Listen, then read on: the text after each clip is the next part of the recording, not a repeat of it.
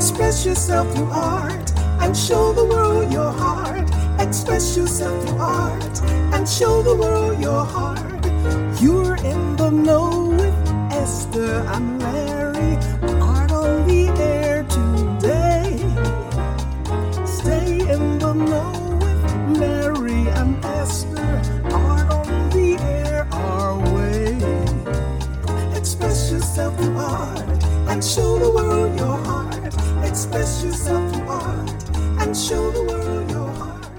Welcome. You're listening to Art on the Air on WVLP 103.1 FM and Lakeshore Public Radio 89.1 FM, our weekly program covering arts and arts events throughout Northwest Indiana and beyond. I'm Larry Breckner of New Perspectives Photography, right alongside here with Esther Golden of The Nest in Michigan City. Aloha, everyone. We're your hosts for Art on the Air. Our theme music is by Billy Foster with a vocal by Renee Foster. Our underwriters for Art in the Air are Valparaiso University's Brower Museum, regional art patron Mary Levan, and our landlord Walt Breidinger of Paragon Investments. Thank you for your generous support. Art on the Air is supported by an Indiana Arts Commission Arts Project grant through South Shore Arts and the National Endowment for the Arts. Thanks to Greg Kovach, WVLP's station manager, and Tom Maloney, Vice President of Radio Operations at Lakeshore Public Radio. Art on the Air streams live at WVLP.org and is rebroadcast on Monday at 5 p.m. Plus is also heard on Lakeshore Public Radio, 89.1 FM every Sunday at 7 p.m., also streaming live at lakeshorepublicradio.org and is available on Lakeshore Public Radio's website as a podcast. Our spotlight interviews are also heard Wednesdays on Lakeshore Public Radio. Information about Art on the Air is available at our website, brech.com/AOTA. That's Brech, BRECH.com/AOTA. That includes a complete show archive, spotlight interviews, plus our show is available on multiple podcast platforms, including NPR One. Please like us on Facebook, Art on the Air, WVLP, for information about upcoming shows and interviews. If you're interested in being a guest or sending us information about your arts-related event, exhibit, please email us at aota@brech.com. That's aota@brech, BRECH.com, or through our Facebook page. Art on the Air is always looking for financial support. We'd like to thank our current supporters. If you're looking to support Art on the Air, Esther and I especially would invite you to become an underwriter of this program in particular. And next on Art on the Air Spotlight, we'd like to welcome Bill Hollier, who is the board chair for the Center for Creative Solutions in Michigan City. But he wants to talk about an event that's coming up, and it's a wonderful thing called the Northwest Indiana Poetry Showcase. It's a juried event. And we're going to talk about that and how it's been in the past and, well, some of the differences with COVID. Bill, welcome to Art on the Air Spotlight. Well, it's very good to be here with you. Esther, so good to be with you as well. You too, Bill. So tell us a little bit about, just briefly, the Creative Center for Solutions and then the poetry showcase that you have and a little history of it and, how to get involved with it. Sure. The Center for Creative Solutions is based in Michigan City. And the mission statement of the center is to help people discover creative solutions to their personal, professional, business, and organization and community challenges and problems. And each year, for the last 5 or 6 years, we've celebrated World Creativity and Innovation Week, which is always based around Leonardo da Vinci's birthday, considering him to be one of the great creators of the world. And his birthday was the 15th of April. So this year, in particular, the World Creativity and Innovation Week is April 15th through the 21st. And we always, in the past, have hosted various events to help people realize their creative potential and perhaps showcase a little bit of their creative ideas that they've had and the problems that they solved. But in my mind, the arts were always important when it came to creative solutions. A lot of people talk about the fact that we need more creativity today to get us out of some of the problems that we find ourselves in, maybe global warming or the COVID-19 crisis. They think about we need more STEM schools, we need more math and science education, which is important. But to me, the arts are the spark that lends itself to the mathematics and the science to really bring out that creative process and get the creative juices flowing. So, well, they're intricately intertwined. They are intertwined, yes. And many people that you think of as being very creative, including Da Vinci, were also artists and musicians. Da Vinci was a fine musician as well as a fine chef, believe it or not. So they the arts were very important to many creative people. I think we got a good example of that on Inauguration Day with a young lady and her poetry. Yes. I mean, Yes, we did. that really brought the arts to the forefront. So tell us some details about the past of the Poetry Showcase and how it moves on from here. Esther, is this our third or fourth year? It's our fourth year. Our fourth year. This Oh, year, no, it's the fourth or fifth year. I'm trying to. Yeah. Yeah, passes. it Time does. passes so quickly. We usually choose a theme, but also let people kind of go afield and write about whatever they choose to. So we're talking about this year as a theme, reflections on the year 2020. And I think especially this year, there will be a lot of folks with some feelings that they would like put on paper and share with the world about living through the year 2020 and into the future. Most definitely. And we like to open up the poetry contest to kindergarten through 12th grade. And we have a series of judges who will be giving designations of first, second, and third place for each grade. So kindergarten will have 3 first, second, and third, or 1 first, second, and third place on through. But this year, do you want to tell them our exciting news? Well, this year we've decided, and we've talked about this for a while, that we would like to include adult poetry as well. So we want to hear what everyone has to say out there. And we want to include the Northwest Indiana area. Before we've generally worked with Michigan City folks and LaPorte County. But we'd like to. Yes, we'd like to welcome the Northwest Indiana region, and we want to say it needs to be original work, and you can write in any style of poetry you would like, haiku to a longer form. We did have some interest in haiku last year. We did. And this year, depending on where we are in the world in April, we'll either have the showcase hosted at the Nest, which we did in the last several years, or we'll do it Zoom in this way. And we have our local newspaper, The Beecher, who have said that they would publish the winning poems. And also WIMS Radio, Rick Federici will let the poets read their poems on air. And also here, I think, on Esther's program as well. Yeah, so, I think Larry and I would love to welcome the recipients to also speak their poems. Exactly.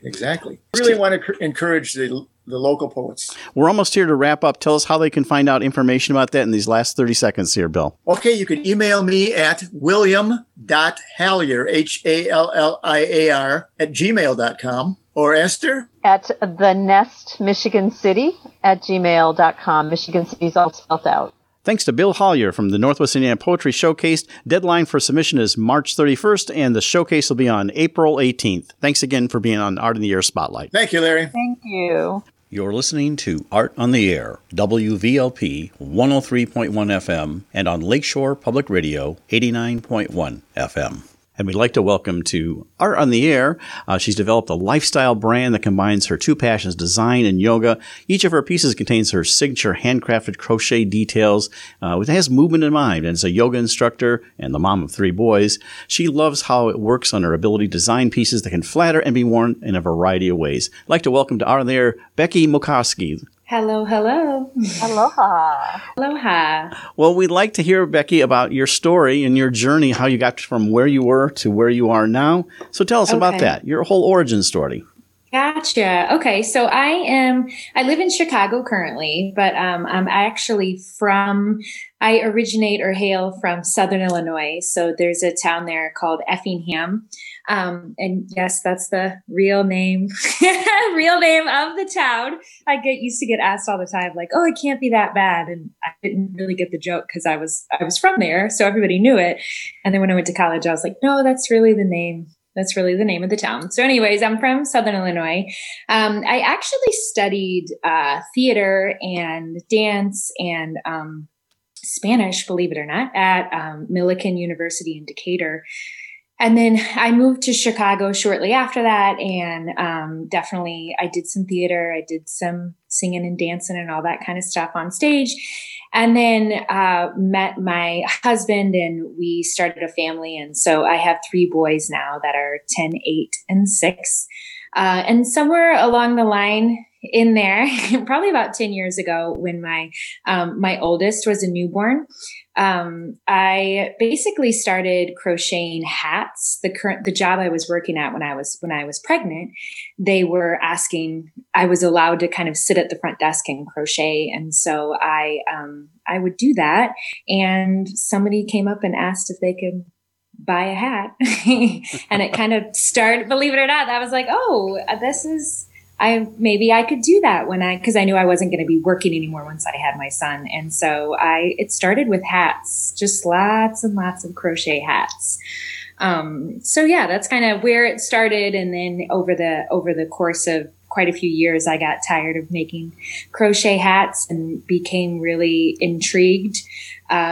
My husband would probably say obsessed with finding ways to make crochet a really unique detail because, I live in Chicago, so we do wear hats most months out of the year. But I've always loved fashion and design and things like that. So I started looking up how to make my own patterns and how to sew some clothes, and then tried to find ways to incorporate crochet into it. Before we move on from that, your things, you mentioned something, and of course, since I'm a retired musical theater director, I'm interested in your theater interest. And of course, you attended Millikan. We actually, up here at the Center for Visual Performing Arts Theater at the Center, we used to hire interns for the summer when I was doing summer stock in the 90s to work on our shows. Yeah. But anyway, tell us a little about what you performed in and things like that. Gotcha. So I was, before the kids, I performed in and of course, Big Noise Theater is based up in Winnetka. They do most of their shows out in Des Plaines. I've performed at a little theater in St. Charles called Steel Beam Theater. So just kind of various places around the city. I did some children's theater with Big Noise. So I did, those are kind of the main ones that I started to do repeat shows. And then, when you become 5 or 6 months pregnant, it becomes a little harder to cast you. So, did you do mostly musicals or straight plays? Mostly musicals. I actually started to kind of dabble in straight plays when I found out I was pregnant with my first son, and the thought was that I might go back to it someday. And then I found a couple different passions, and honestly, I don't miss it. I really, how some people say that they miss it. I don't. It was late nights. It was tech week if you're in the world, and I honestly I don't miss it. I love to go watch it. I love to go support it, but I'm more on the audience side now, and I'm okay with that. I'm not a good audience member. Yeah. So Becky, when did yoga enter your life? Did it happen at the same time while you were studying dance? It actually didn't. So when I was pregnant, I was doing some prenatal yoga, and that was oddly enough kind of the first regular yoga practice that I had. And so I did a little prenatal yoga and really liked it. And what was funny to me is, so I did gymnastics for years and years, and very, body awareness, very, but it was very external, on how you land things and how you hold things and all that kind of stuff. And, yoga was kind of one of the first times that I was asked, from the instructor, basically to close your eyes and kind of ask what your body is telling you about how you feel. And it kind of caught me off guard, because in gymnastics and dance, it's more about the correct position and doing it the correct way. So you can, either if you're in the chorus, make sure that you look exactly like the people around you, or in gymnastics to make sure you get, the highest score. I was in competitive gymnastics, but yoga was the first time that I was really kind of asked to tune into what your body tells you rather than what you're telling it to do. Right. And I loved it. Don't you think with like gymnastics, you're also ignoring that your body hurts? Yes. Yeah. Yep. So- Yeah. And if you get hurt, you need to heal, but you need to heal enough to go back and compete again. Not, you know what I mean? So yes, very much so. It was just kind of it was a completely different body awareness. And it's the more I learn about it, that was, I've been teaching now for 10 years. And so after I had my son, I told my husband, I said, I think I really want to teach yoga. And I said it a couple of times and he was like, okay, I feel like you are you're serious about this. You've said it quite a few times. And I said, I feel it helped me a whole lot and it still helps me. It helped me kind of through just lots of things, anxiety after my kids were born and that kind of stuff changes. And like I said, to be asked how your body feels and not tell it how to feel is a very kind of empowering thing to do. Well, you're a mother of 3 boys, so that has to keep you pretty active anyway. Oh, for sure. For sure. So yes, they're fantastic. We're lucky that they are in person learning. So they go to a fairly small school, so they're in person learning. But they'll do some yoga when the quarantine first started. Each one of them we would kind of alternate, and they would do some yoga videos, and they loved it. We would record them and we would put them up for the school, because I was teaching yoga in the school before it all closed down.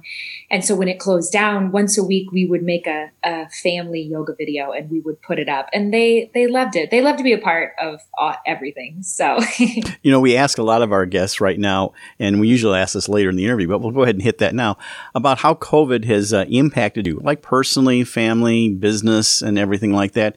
And the second part of that is, what are you looking forward to after it's all over? Right. So, COVID has, like all of us, kind of required me to slow down quite a bit. I like to be very involved in 100 different things. I enjoy being busy. But there's so many things that I feel like I could start this sentence with, I'm not mad at COVID for. And a lot of those things are, obviously e-learning at home suddenly was not ideal. However, it also really kind of helped me see what kind of students my kids were, maybe where they were struggling in school a little bit, that kind of thing. And we did the weather got warm pretty quickly after everything shut down. And so we just spent a lot of time playing board games and just being outside together. And we still got to travel a little bit. We just did it very safely. And we went places where we could just go hiking as a family and all of that. So it put in perspective. And even with my business, it made me pull back. I didn't realize that I felt the need to, make so many designs each season. And then when COVID hit and I just didn't have the time to do it, I thought, well, I don't need to. I'm not in Nordstrom. I'm not looking to be in Macy's on all the racks. So why am I doing that? So yeah, so actually and then I guess what I'm looking forward to, I am looking forward to, traveling in let's go, my boys are dying to go to, theme parks and places like that where you could go there. It's just not the same. We actually had a trip to Disney World that got completely canceled, and I'd love to pick that back up and take them places. But we went to a restaurant last night for the first time in 4 months, and my kids were just floored by it. Like, we haven't been here in so long. So, it has the quarantine has allowed for more dedicated time to children or projects. So it's been a great time for reflection. So So when did you start Mugs and Mantras, and are you still doing that? I am. So I started that in December, end of November, beginning of December. And it was something that I started. It's on IG Live every Friday at 9 a.m. And I love to chat with people. I'm very chatty. And part of what I was missing of my yoga practice, and so believe it or not, my yoga and my designs intersect more and more lately. I'm designing pieces that I wear to yoga, and I'm designing pieces for people that are in my class that have a special request. So they're kind of intertwining more and more. And Mugs and Mantras started because not only do I miss my other instructors and students, but I miss in-person art shows. I mean, like that's where I met you, Esther. Yeah. I love to be at art shows and just talk to people and hear their inspiration and all that kind of stuff. So now on Fridays, I chat. It's only about 20, 30 minutes long. And I just we grab a cup of coffee and I find out kind of what their mantra or their kind of favorite quote that they repeat to themselves to basically just stay grounded or keep on track with whatever they're doing. And it's not always yoga instructors I talk to. I artists and designers and teachers and I so far no one has said the same quote. No one has recommended the same book. So it's been a very fun way to connect to people again. I know, I've listened. It's really delightful. Oh, good. Thank you. Yeah. Thank you. Yeah, it's a lot of fun. And I always leave. Fridays used to be my day that I had to like force myself to go into the studio and finish work. And now Fridays, they start off with that. And I find that the rest of the day, I'm like, okay, let's go. Let's do it. Let's do the work. I think it's Seth Godin that says that, right? Do the work. Just do the work. Well, and also during this time, it's actually the perfect time for the type of clothing that you do, as we're feeling that we can be more relaxed, and we are realizing the benefit of having clothes that allow us to move more freely. And so have your designs, so you've really, okay, I'm going to go back to the crocheting of the hats because there's a question that I have about that. Yeah. So those first crocheted hats, had you added on the appliques to them at this point? Because I hadn't, but even the very first crochet hats, I got done with like my first one, and it just wasn't. I mean, it was nice. It was warm. It was all of that. But even my very first one that I still, oddly enough, have in my basement, I went back and added some hand embroidery. There's some like X's on it and some things like that. So I've always added. And then from there, it kind of turned into adding embellishments onto them. So I'm big on kind of celebrating your uniqueness, and it doesn't have to be in a loud way. And you don't have to wear the brightest colored shirt and a pattern hat to feel like you're unique and you're put together. And so that's where, the crochet details, the embellishments on the hats, and then the crochet details on the clothes take it to that place of, they're very happy.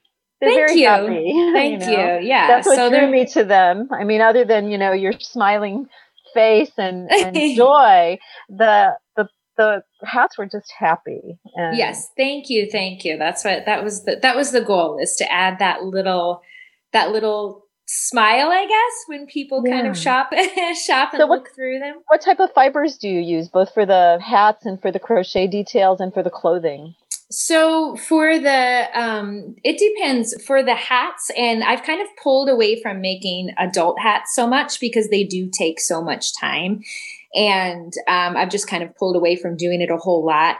A lot of times too, I just don't have the storage to store it all at the end of the year. You know what I mean? Like when you make all this stuff, if you don't sell it all, then you better find a big old 13-gallon bin to put it in. Trust me, I know. My wife knits, and we have bins and bins of scarves and things. Oh my gosh. I'm sure. I've got like drawers that have yarn hidden away in it. And so I try, yes. So I feel for her. But what basically like I said, I pulled back from making the hats, but when I do make the hats, the kids' hats always are cotton or acrylic. I make sure they don't have any kind of wool in them, just because it can be such an irritant on their little heads. And then a lot of the adult hats do have wool in them just because they do have it adds extra warmth. And then the clothing pieces that I make, I'm wearing one right now. I know that we're on the radio, but so you guys can see it. So this is one of the crochet details that goes down the front center. And these are just the BMO shrug is what it's called. And it's just kind of a one size layered piece that goes over your long sleeve shirt. And these are all done with acrylic. And the reason I use acrylic is because all of my pieces are machine washable. nobody got time to be drying things on a rack anywhere. So it's just not my lifestyle to like hang things I don't even know if we have a hanging rack to dry things. So do you crochet them separately and then sew them on, or do you crochet them directly to the fabric? So I crochet them separately and sew them on. Usually a lot of my pieces so I cut and I do my own patterning, and then I cut and sew everything together as well. So it literally comes in a giant roll of fabric, and I do it start to finish. And so usually about halfway through the sewing process usually is where the crochet piece gets added on. And then I take it back to the sewing machine and kind of add my label or do the hemming and that kind of stuff. And then it's ready to go. So they're very wearable. I use a lot of sweatshirt fabric. So very kind of cozy fabric. All my pieces have some sort of stretch to them, stretch knit, things like that. So they're very wearable, very comfortable. I love the zero waste that you talk about too. Yes. That's another thing, that's bins and bins of it. So I haven't quite figured out what to do with all of the scraps, but basically I start with the giant piece of fabric and I cut it into either the women's clothes or I make kids pants as well. So basically the big pieces get cut into the kids wear. And then from there, I've got a couple different things I do with the smaller pieces. I make headbands when we get down to kind of small pieces. And then any other teeny tiny piece gets put in a giant bin. And I have bins and bins of scraps right now that are kind of hopefully going to turn into some designs that I can stuff them into. But a lot of polyester fabric doesn't biodegrade. So it just sits there forever. So, and the fashion industry is, I believe it's the third most wasteful industry as far as waste. And I'm not going to be a part of that. So I keep all the scraps and use them for other things. Now you make kids pants called boo bottoms. Is that what those are? I do. Yeah. Tell us a little bit about that. Describe that for our. So those are actually probably my most popular thing. I get adult requests on them a lot too. And I always think, where are you wearing these pants that have a monster face on the butt? But I guess it doesn't matter, right? So the monster pants are super colorful. They're nothing like Esther was talking about joy. I mean, they are nothing but fun. They are different fun patterns. Each leg is a different fun pattern. And then on the bum of them is a monster face. And the crochet detail on those is the eye. So there's either one eye or there's two little eyes for the monster face. And they're fun. They're super fun. My kids are like too old they won't wear them anymore. They're like, Mom. But yeah. So you have to have another model in your life, right? Right, exactly. I'm looking at a picture on your website and I see one that has, that's in there. So it's got like a little crochet, almost like a button-like thing right on the bum there. Yes. Yeah. Right on the bum. And then there's a mouth. A lot of them have mustaches on the faces or little bows over the eyes. So they're just fun. And again, they're that stretchy fabric. They're machine they're machine washable and they're so durable that you can pass them. I've got people that have contacted me that bought them when I first started making them. And they're like, we've had them for 5 years and now their brother and sister wears them. And I'm like, perfect. That makes me so happy. That's the goal. Do you make clothing pieces by request? Someone approaches you about something and Oh, for sure. Yes, I definitely make clothing pieces. I do a lot of custom color stuff where people like a piece, they just want it in different colors. And a lot of times I have so much fabric kind of in my basement that I'll buy a couple yards of just to see. So a lot of times I can just message them and say, hey, how about we use this fabric? And, they'll say, okay. I have quite a few repeat clients that we've created kind of a relationship where they trust that I'll be able to put it together and add the crochet details in the right places. And I love that part too. So Becky, who taught you to crochet?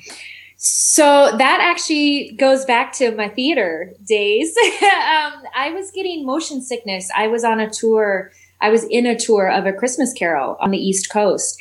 And we were driving through these beautiful parts of Vermont. And I started getting motion sickness so bad that within 10 minutes of the drive, I felt like I was going to get sick. And so my seatmate, she said, well, maybe do this and it'll keep your focus. And it worked. And now, even to this day, 13 years later, I still crochet a lot when I'm in the car just to make sure that I don't get motion sickness. So have you ever knitted amazing. versus crochet at all? I haven't. It's on my list. It's on my to-do list to learn to knit. I have the knitting needles. I have all the yarn. I just, maybe I'll just stick with crochet for now. But I have it on my list. I'd love to learn.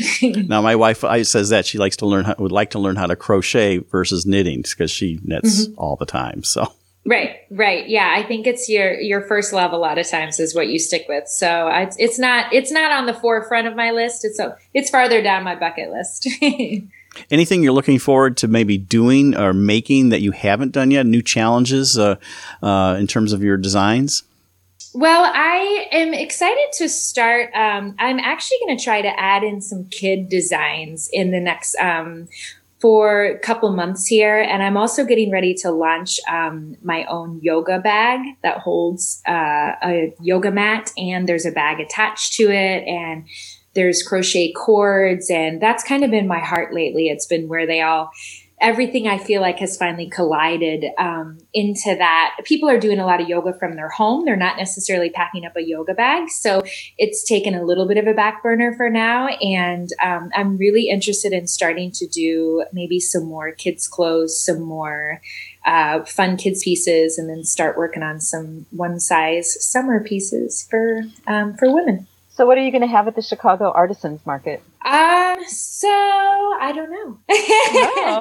A lot of usually smaller pieces, headbands. I've got like leather earrings and things like that is another zero waste product. So and then my one size tops, I always pack those up and bring them with me. The Gina top is a super fun one that is just complimentary on almost everybody I've seen put it on. So that's a must have for me too. So that's coming up March 6th and 7th? Mm-hmm. And where is it going to be at? That's a good question. I can't remember. I should look back at my email. I can see if I can. Let's see. Well, real quick, we're almost ready to wrap up here, Becky. So tell us how people can get in touch with you, website addresses and such. My website is just BEMO Designs, and that's BEMO, first two letters of my first name, first two of my last name. And so that's my website, and you can contact me there. And then I'm on Instagram, which is BEMO Designs as well. So just at BEMO Designs. And that's where Mugs and Mantras takes place every Friday too. But those are my two places. And you can email or direct message me on Instagram. I respond to all of it. So yeah, those are the two main places to find me. And then when we're up and running in art shows, this summer again, hopefully you can find me there too. But I usually put those on my website if I'm going to participate in those. So very good. Well, we really appreciate you coming on Art in the Air, Becky Mokarski from BEMO Designs, and she can make something for you if you contact her, and something custom and wild. Take a look at her website. Becky, thank you so much for being on Art in the Air. Thank you. Thank you. It's great seeing you. Thank you. Great to see you too. Thank you so much for having me. You're listening to Art on the Air, WVLP 103.1 FM, and on Lakeshore Public Radio 89.1 FM. Next on Art on the Air, we have Wendy Marciniak, president of the Chesterton Arts Center, and she's brought along with her from the IU School of Arts, the director of Arts Programming and Engagement, Lauren Pacheco. Welcome to Art on the Air. Thank you. Aloha, welcome. Well, Wendy, we'll start just briefly with you. You have some things happening at things, and we'll talk about the current exhibit. Anything else coming up while we have you on besides this current exhibit down the road, and like summer and gala and things like that? Absolutely. In March, we will welcome the Dunland Photography Club back to both galleries. And in April, I know a lot of people will be happy to hear that the Dunland Weavers Guild will be bringing their show back to the Art Center, possibly with a virtual fashion show. This is always a huge event. And of course, we didn't have it last year. And I hear the ladies have been weaving away, so they're anxious to show what they've been doing. And also in April, we will have in the back gallery a showing of all of the work of our student artists here at the Art Center. So we're really excited about that. And in May, we will welcome the Duneland Schools K through 8 student art show in both galleries. And in June, the Women's Club will be holding their art competition, their 62nd year, I do believe. So definitely all the artists out there should be preparing for that. That's always a wonderful show to be a part of. And we are hosting the art fair again this year, and we're planning away on that. And we've had a lot of interest from artists. So we know that artists have been busy and are really anxious to get their work out there and be back in the swing of art fairs. So we're really thinking positively about holding the art fair again at Dogwood Park. And the dates on that are August 7th and 8th. So we're busy, we're planning, we're moving forward. Very good. Well, Lauren, tell us a little bit about you. And also, I'd like you to talk to our audience before we get into the actual exhibit coming up about IU Northwest School of Arts. And I know from a brief time that I was there kind of consulting that it broke away and kind of went out on its own from the School of Arts Science, new building and everything. And your job as Director of Arts Programming and Engagement, and a little bit about your own background. Let's start with that. Sure. Well, I am a new Hoosier. I'm born and raised on the south side of Chicago, and lived for a bit on the West Coast before returning home. But about 4 years ago, I moved to Gary, Indiana, and in Chicago, I had a pretty rigorous and engaged arts practice, working as a arts administrator, doing a bunch of cultural policy work. Doing some sort of public art curatorial work. I'm also, I have an independent arts practice as a conceptual based artist. But I have very deep roots in Chicago, siblings who are creative practitioners themselves, either art educators or Chicago based muralists.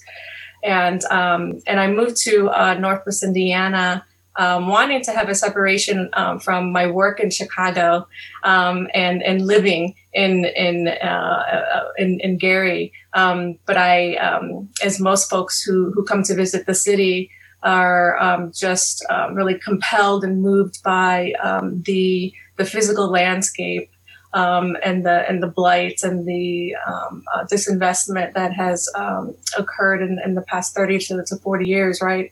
So I'm very happy to be living and working in Gary in Northwest Indiana, and I'm very proud to be working at the IUN School of the Arts. Well, tell us a little bit about the School of the Arts. I know that Sure. there was a whole brand new building, and again, I was there for about 18 months helping with the theater operation, but it's a theater. They have a whole great facilities and everything. So tell us a little bit about that and the reorganization of it as a School of Arts as a standalone. Sure. So the School of the Arts is really a brainchild of Dean David Clayman, who returned to IU Northwest after serving as a dean for School of the Arts on the East Coast. And it's new in all types of ways, right? From its programmatic and curricular ambitions to the amazing $40 million building, which is called Arts and Sciences. So half of the building is dedicated to sciences and health and biology academic curriculum supported by Ivy Tech.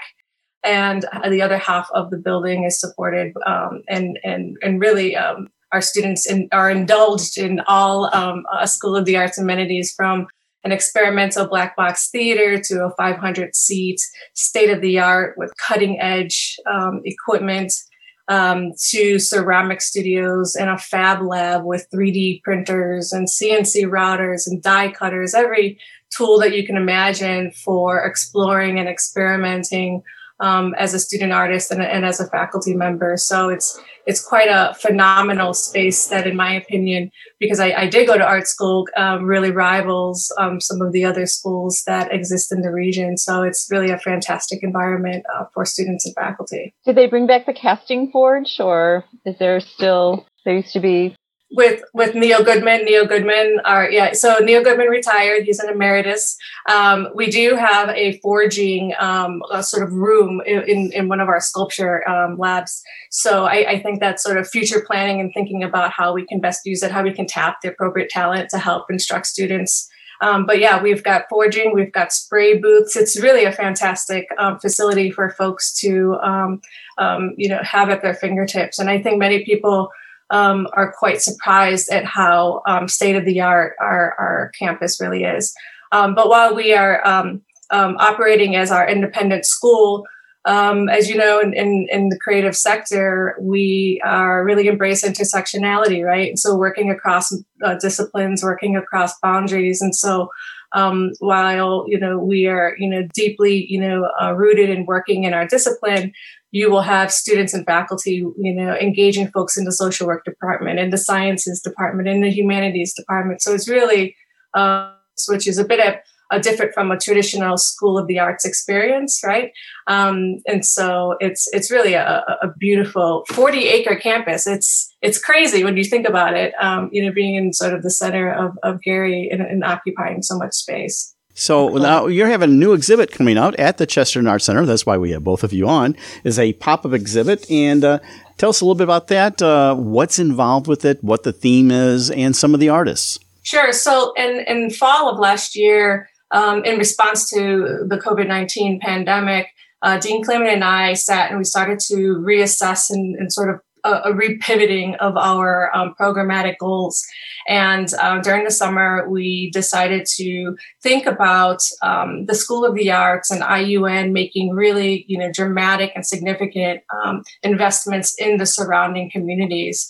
And so we decided to work with an architecture, a social practice design architecture group from Chicago, and work with them to develop a sort of mobile, vertical and horizontal exhibition display system that we could travel indoors and outdoors. So if there's a vacant lot, if there's an empty parking lot, if there's just an extra wide sidewalk, we would essentially construct these walls and different types of little nooks and crannies and sort of occupy space. It's in this sort of the field of creative placemaking or creative place sharing or place keeping, right?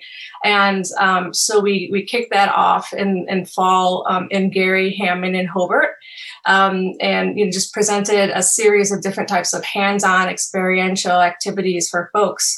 And Chesterton was on my schedule to visit and pop up in the fall, but we couldn't make that happen.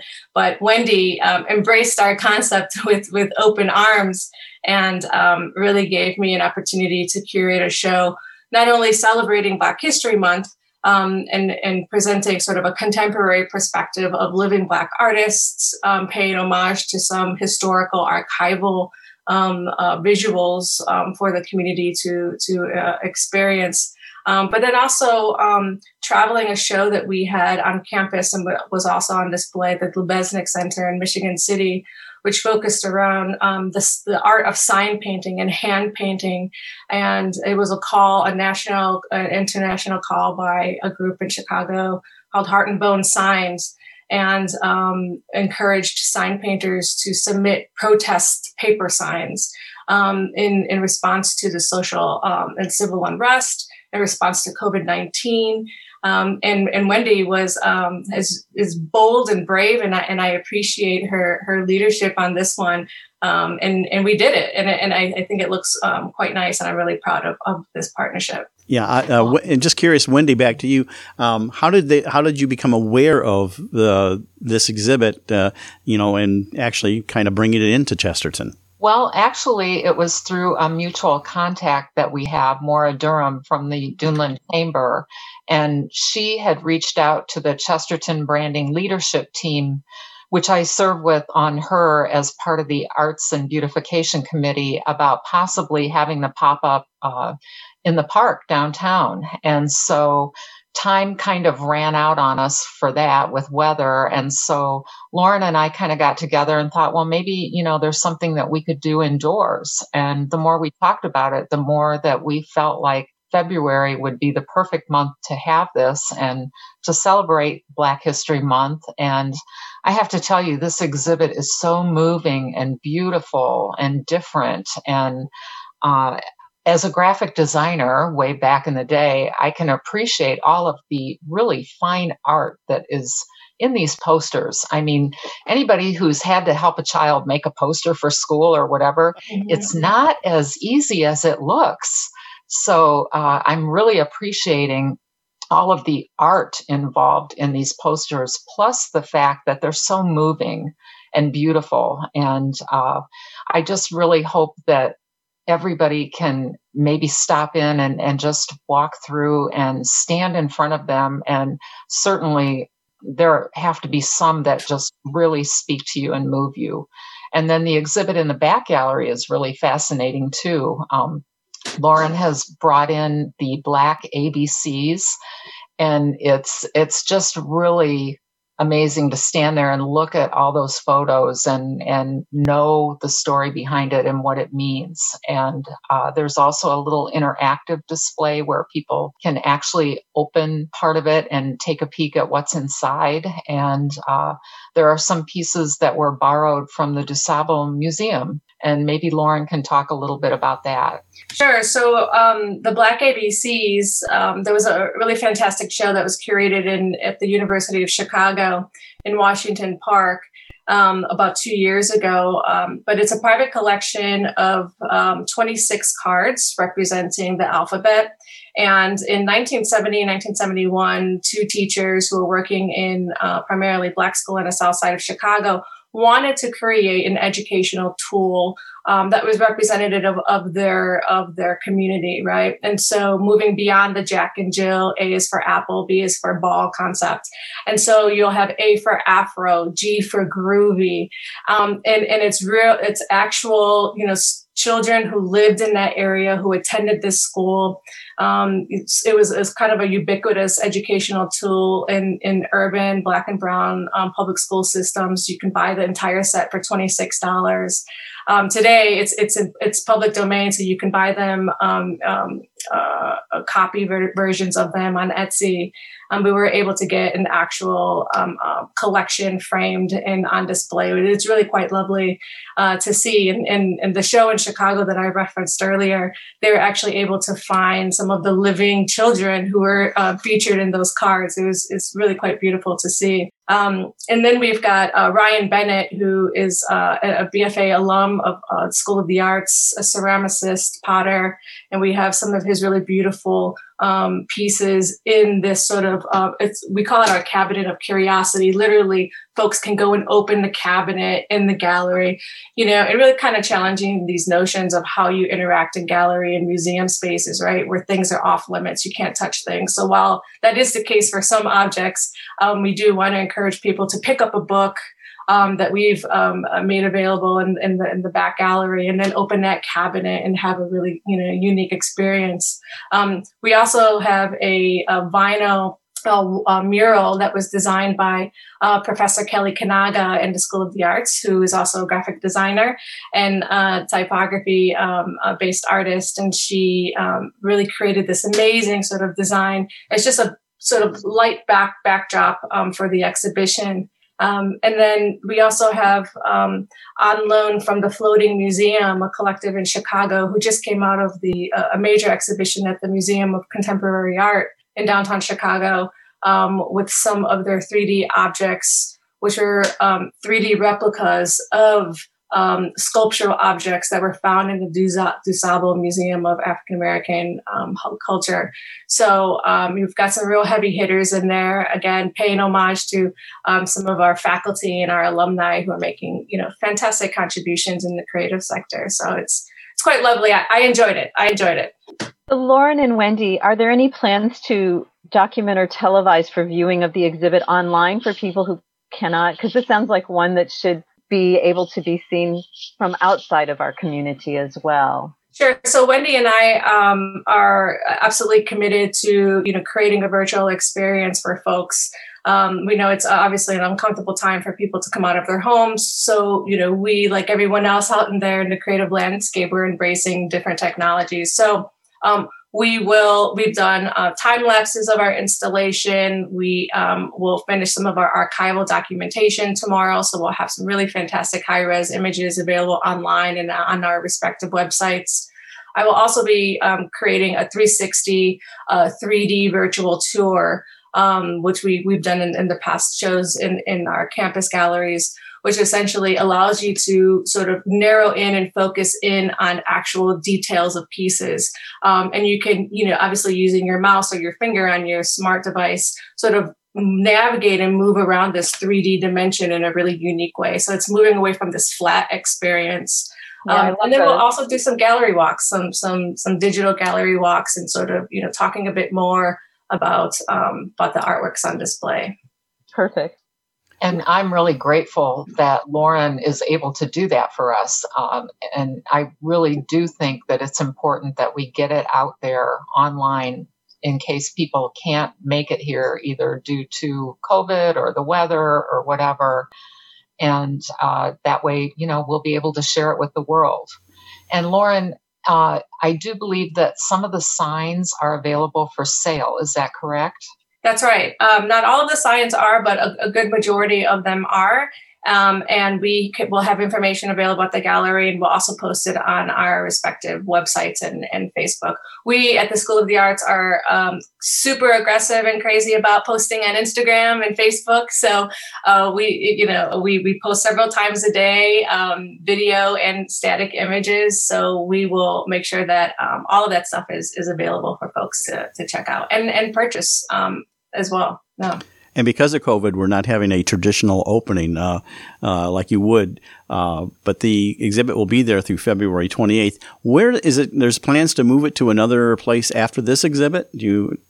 Yeah, so in addition to it being on display, the Art in Action Lab, so these modular units that we've created are also on display at the South Shore Arts Center.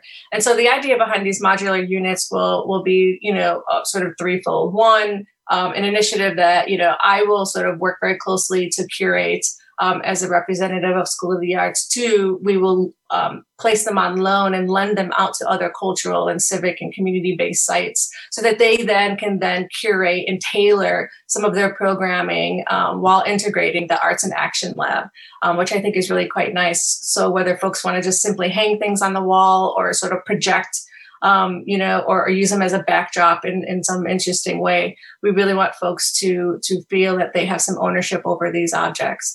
And then the last is, folks who just really, want to wrap and curate an entire exhibition around these types of the mobile units, which, becomes entirely their ownership.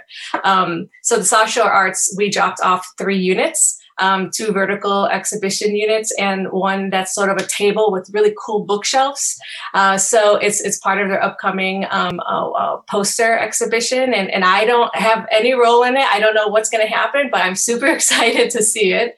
And then after South Shore, probably in March, we will begin to roll out some of our more outdoor programming. Will probably pop up again at the Gary Housing Authority in one of their senior centers. And I'm really looking forward to going back outdoors. Even if the weather is, a bit cold, I think it, encourages people to get out of the house, move away from the screen and, walk a few blocks from home in the library parking lot, right? Or the parking lot of a school that's been closed for, several months, and to sort of have a walkabout and explore and have a new experience. So we will release that schedule on our Facebook and website shortly.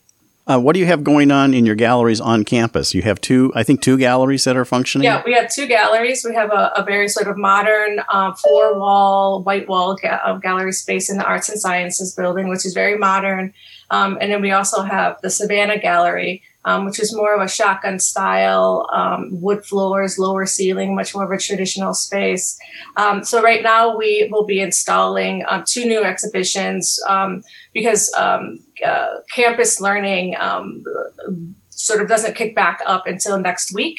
And so we've been using this time to plan and organize and move things around. So we will have a solo show by an artist named Reggie Gloria, who also had some artworks on display at the Lubeznik Art Center in one of their last really compelling exhibitions. And in the Savannah Gallery, it's a big secret, so you're going to have to just stay tuned.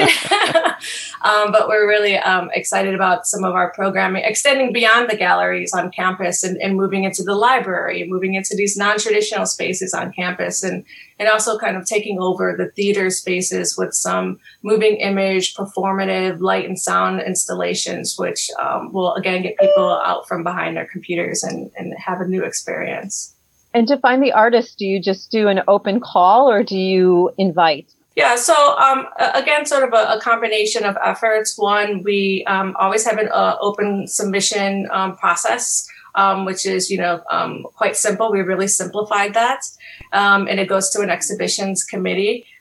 Two, we also have invited artists, folks that we are trying to bring in from sort of, other galleries around the region, folks that we'd like to tap from outside of the region. We really see ourselves as an art convener, as a cultural hub. And so while it's, important for us to showcase local talent, we also want to create new experiences and for folks as well. And then lastly, students and faculty also have opportunities to exhibit as well as other departments. And so we'll work closely in sort of developing a curatorial proposal. But there are a number of ways for folks to be involved in campus. And, we support rigorous, compelling, contemporary leaning artworks.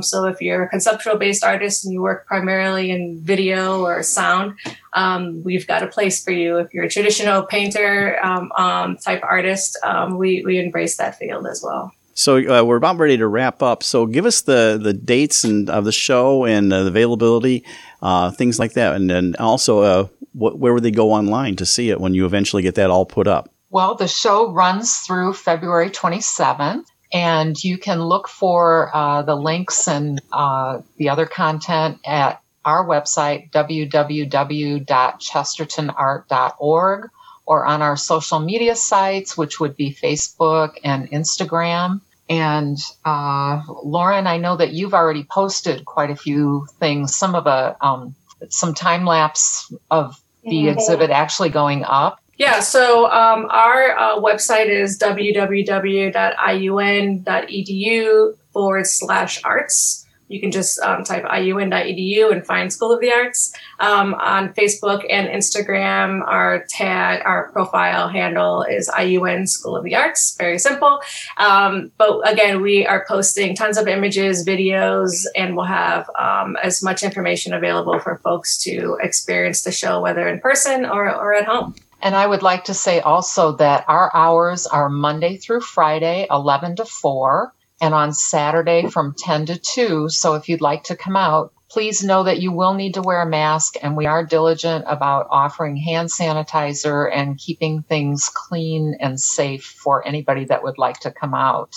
And I would also like to thank Lauren for this wonderful collaboration that we've had getting this exhibit in here and getting it up. And we're very grateful to IUN for sponsoring it and helping us get this accomplished. And Kathy, who was here installing, and some of the students that helped. I mean, this was a big effort, and we are nothing but grateful here at the Chesterton Arts Center. So thank you. Well, we'd like to thank Wendy Marciniak from the Chesterton Arts Center, President, and Lauren Pacheco of IU School of Arts, Director of Arts Programming and Enlightenment, coming on Art in the Air, talking about the pop-up exhibit at the Chesterton Arts Center. Thank you. Thank you. You've been listening to Art in the Air, and we'd like to thank our guests this week. Art in the Air is heard every Friday at 11 a.m. and rebroadcast Monday at 5 p.m. on WVLP and Sunday at 7 p.m. on Lakeshore Public Radio 89.1 FM. Your hosts were Larry Breckner and Esther Golden, and we invite you back next week for another episode of Art on the Air. Aloha, everyone. Have a splendid week.